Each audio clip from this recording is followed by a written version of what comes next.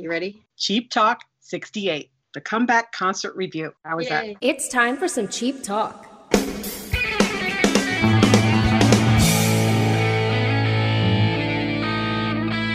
Welcome to another episode of Cheap Talk. I am your hostess with the mostest, Tracy Yeshulis. And I am joined again today by my partner in crime, Mary Kirsten. Say hello, Mary. Hello, Mary. Hello, Mary.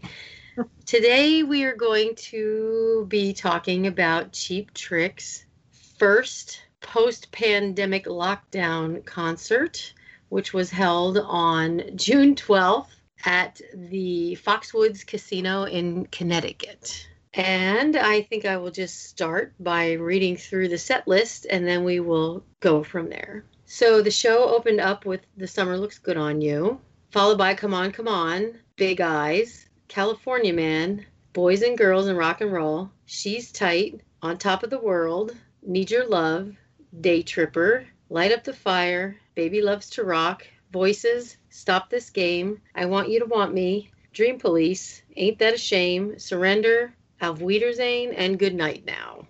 One thing I would note right off the top is they actually played 3 songs from the new album, which was very cool. What did you think about those 3 songs, Mary? I thought they were probably the best ones to start with. We've seen them start a set without going into Hello There, especially when they have a new album. Summer Looks Good on You, again, not my favorite, but I kind of figured that's what they were going to start with. Right. We did request that they try to start with Just Got Back, but I guess it just wasn't possible. I believe the set list was pretty solid already before they even got there. Right. Especially with Tom Peterson not being there. Right, and we might as well get right into that. Tom Peterson was not there, as I expected, really, because open heart surgery is pretty hardcore, and they crack your breastbone, and normally you're not allowed to do or lift anything until that bone heals, and that takes quite a while. So we were kind of expecting it, but wondering who might be filling in, and to our surprise, but not really, it was Robin Taylor Zander. His father is the man of 1,000 voices, and he is the son with 1,000 talents because he can play it all. What did you think about him playing bass, Mary? I think he handled it very well. Even when there were the solo moments, he wasn't playing like an easy bass line at all. He was really, taking it to the limit. Right. I thought he did an excellent job, as he has done with every other fill-in type role he's played. I mean, he filled in for Rick, along with Larry when Rick was out. He filled in for Dax on drums. He's just a multi-talented kid. Well, I guess he's not really a kid anymore, but and also normally there's a Tom Peterson interlude during a show where Robin kind of gives his voice a break. And this one was no exception. Instead of Waiting for the Man or I Know What I Want, though, the song was Day Tripper, and that was sung by Robin Taylor, which I thought was pretty awesome. Yes, definitely. We had heard him sing that before when Robin does his family show up in the Dells, but this was cool to see him play it with Cheap Trick. It's pretty awesome. I know there was some back and forth on the internet about how some people felt like the band was trying to pull a fast one because of the way that Robin Taylor was dressed, because he had on a hat and a scarf. But I would say that he's been dressing that way for quite a bit of time now. Wouldn't you agree, Mary? Yes, he's definitely changed the way he dressed from when we saw him, way back. He's definitely taken on more of the showmanship kind of dress that his father does. Right, and he's been wearing hats and scarves like for a while. Yeah. So I don't think there was any nefarious, stuff going on. I don't think they were trying to pull the wool over anybody's eyes. No, I mean, we would know it right away, as we did. Right. I mean, there was no guesswork. It was, oh, that's Robin Taylor. Yeah. I think that the people who maybe felt that way are people that haven't seen him play with the band recently. Right. On top of that, I think, again, he did an excellent job filling in. Rick, of course, was his usual self with the noodling all around. He did admittedly make some mistakes that he kind of laughed off. I didn't think it was as many as he seemed to think it was, but I am also not the person sitting there critiquing every note that they strike. Yeah, I mean, I think they're harder on themselves. We're just having a good time, But there were a couple of times when like one person would sort of stop playing or stop singing or look at each other. You could kind of tell they were goofing on each other when they were making mistakes. Right. Well, and then Robin had a minor equipment malfunction at one point, and he just sort of walked off the stage, which was kind of funny. I think his in-ear monitor wasn't working or something. But anyway, Rick said something about them being rusty. Yeah. And then he looked at Robin, he said, "Aren't you rusty?" And Robin said, "Yeah, I'm rusty, but I'm not rustic," because Rick had said rustic by mistake at first. So they were having a good time going back and forth with each other. I noticed, and I think Mary noticed too, that Robin didn't interact with the crowd as much as he usually does, but I think that was because he was really he was playing a lot of guitar, which he's not used to anymore, and he was also really concentrating on the words, getting the words correct. Right. Mm-hmm. You want to talk about Stop This Game? Oh, yes. I really think it was the highlight of the night. I mean, it started out, as it usually does, just with like a blue light and the tone, and everybody's just waiting, the anticipation.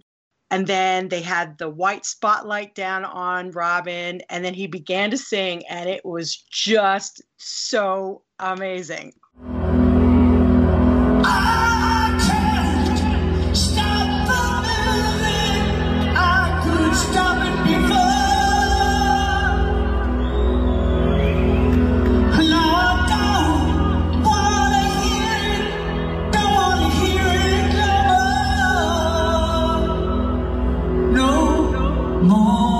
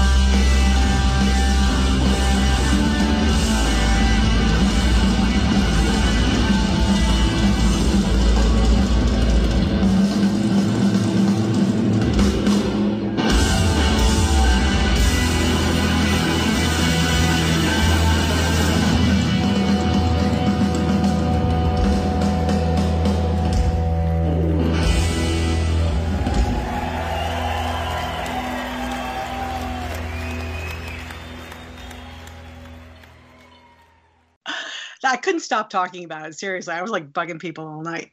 Well, I know. I think I used the term hauntingly fan-freaking-tastic because it was haunting. Like the echo was just right, and it was just like it gave you goosebumps. It was amazing. His voice was fantastic. Yes. I didn't notice any vocal issues with him at all. No.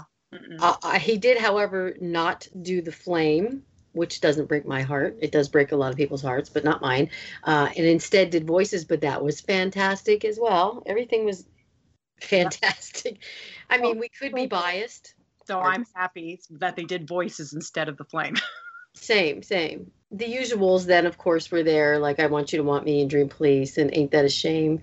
Interesting thing about Surrender, well, there were two interesting things about Surrender. The first interesting thing was Robin Saylor, Robin's daughter, came out and joined them for that song, which I thought was cool.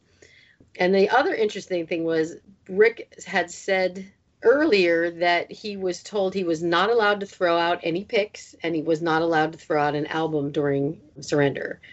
And he didn't, but you could see that it was killing him to not.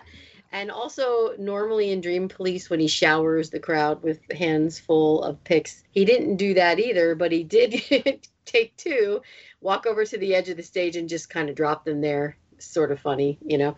However, he did flick a few here and there. Mary managed to catch one. He was running back and forth between the mic stands and pulling them off and trying to flick them out to people. Yeah, I mean, you could tell it was like it cramped his style because he's so used to flinging so many picks. Totally. And he really didn't like, so anybody who caught one at this show, you know, was lucky because there weren't any really to speak of. And Rick also read a little text message from Tom during the show, pretty much just saying that he's doing well and, you know, recovering and hopes to see everybody soon, which was nice for there's people who weren't aware that he had open heart surgery. So that helped to, you know, let them figure things out about why he wasn't there. Right. And as far as other, like, general concert related things it was funny. We got an email before the concert basically saying that you couldn't do anything. You had to wear a mask at all times. You could not leave your seat. You couldn't have any food or drink. There was no dancing, no socializing, blah, blah, blah, which was kind of a bummer, but we were prepared to adhere to the rules because we don't like to cause, you know, a fuss. Plus, you know, we're accustomed to wearing a mask anyway. It was no big deal to us. I know that was a big deal to some, but we could have cared less. But interestingly enough, when we got there, the security guard came up to us and told us that we didn't have to wear a mask once we were at our seat. We also could stand and dance at our seat, but we couldn't, you know, walk around and of course there still was no food or drink or any of that stuff. So it was a little bit more relaxed than what we first thought. And also he did tell us, though, there were no pictures or video allowed, which was very unusual for a Cheap Trick show. However, we snuck some in anyway. I mean, I heard somebody say that they were sitting near almost had their phone confiscated because they were trying to live stream. That did not happen to us, but we were we were in the front row, so it wasn't like they weren't going to see us. No, I kept looking over at security every time I was like, you know, taking some video. I was waiting for her to say something, but she didn't. So I was like, whew, okay. Yeah, we got lucky. We didn't take a lot. And in a way, that's kind of good because then we were able to enjoy the show. Yeah. I don't know. Any other thoughts you have, Mary? I really enjoyed the songs that they chose off of the new album, The Boys and Girls of Rock and Roll. You know that one's my favorite off of the new album. Right. So I had a lot of fun with that. And Light Up the Fire, too. I mean, you kind of figured those were going to be the songs since those are the ones they had put out. So I really enjoyed seeing those live. And I thought it was so funny when they sang Baby Loves to Rock. Because, of course, we're so ready to say the word sex. But, of course, Robin goes to the woman next to me who's sitting there in her seat, and he points the microphone at her, and she's just sitting there, and she's like, no. I'm like, come on, you have to say sex. And she's like, no. Yeah, it was too funny. Mary and I were all decked out in our checkers and whatnot, and And of course, so he always goes for the people who look like they're uncomfortable or they're, not having a good time or whatever. And those are the ones that he tries to get to interact with. And she was like not having it. Somebody actually thought that he was trying to get us to say it, and we didn't. And they were all like, what the heck? They're all decked out in checkers and whatnot, and they won't say sex. And I'm like, oh, no, that was not us. And it was funny because Robin, he was down in his kneeling position that he takes during Dream Police, and he pointed over at us and lifted up his pants leg to show us that he was wearing checkered socks. So that was kind of cute. Yep. And the only other thing I noted was it was interesting that there was no merch for sale. Now, I don't know if that's because they didn't want it due to COVID or if they just don't really have any merch to sell. It's hard to say, but there was none. They're always missing out on that money opportunity, I think, because we would always buy stuff. Yeah. I really think it was probably more COVID related, because if they weren't selling drinks or food, I think merch would have come under that same heading. Right. You're probably right. Anything else you'd like to mention? I don't think so. I think we really, really summed up the night. It was a great show, a great first outing, and I look forward to many more shows. Same here. Yeah, I thought for a comeback concert, at least for me, it was, hit all the right spots. It did it for me. Even though Tom wasn't there, I did miss seeing him because he's always so cute to watch. He's always got that big grin on his face.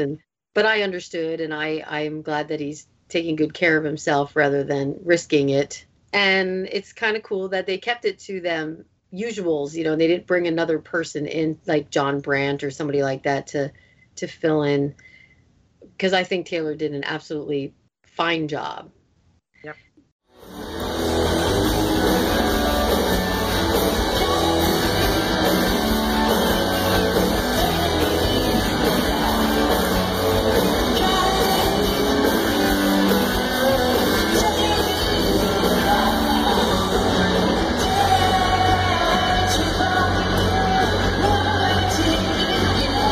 So that's it. That's our assessment of the first and definitely not last show since the lockdown rules have been lifted.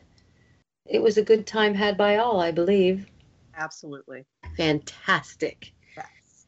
Thank you for listening to another episode of Cheap Talk. We appreciate you tuning in, and tune in again soon. I am Tracy. And this is Mary. And make sure to tune into the next episode of Cheap Talk. And that's our show. Trick Chat is an online nonprofit audio fanzine made by fans for fans. Any samples of music or interviews heard remain property of their owners. We are not related to Cheap Trick or any of their members past or present. If you hear anything you like from the band, go on Amazon or iTunes to buy it. If you enjoyed this show, like us on Facebook and rate us on iTunes. Thank you for listening. Until next time, I'm your announcer, Chelsea Epstein, saying keep cheap trickin'. Don't now. Now really, everybody cool it, because I won't be able to get through this. Thank you for listening to another episode of Cheap Talk, where Ken Mills is a pain in my ass. Again, hot. I'm sorry. Are your nipples hard again? Oh my.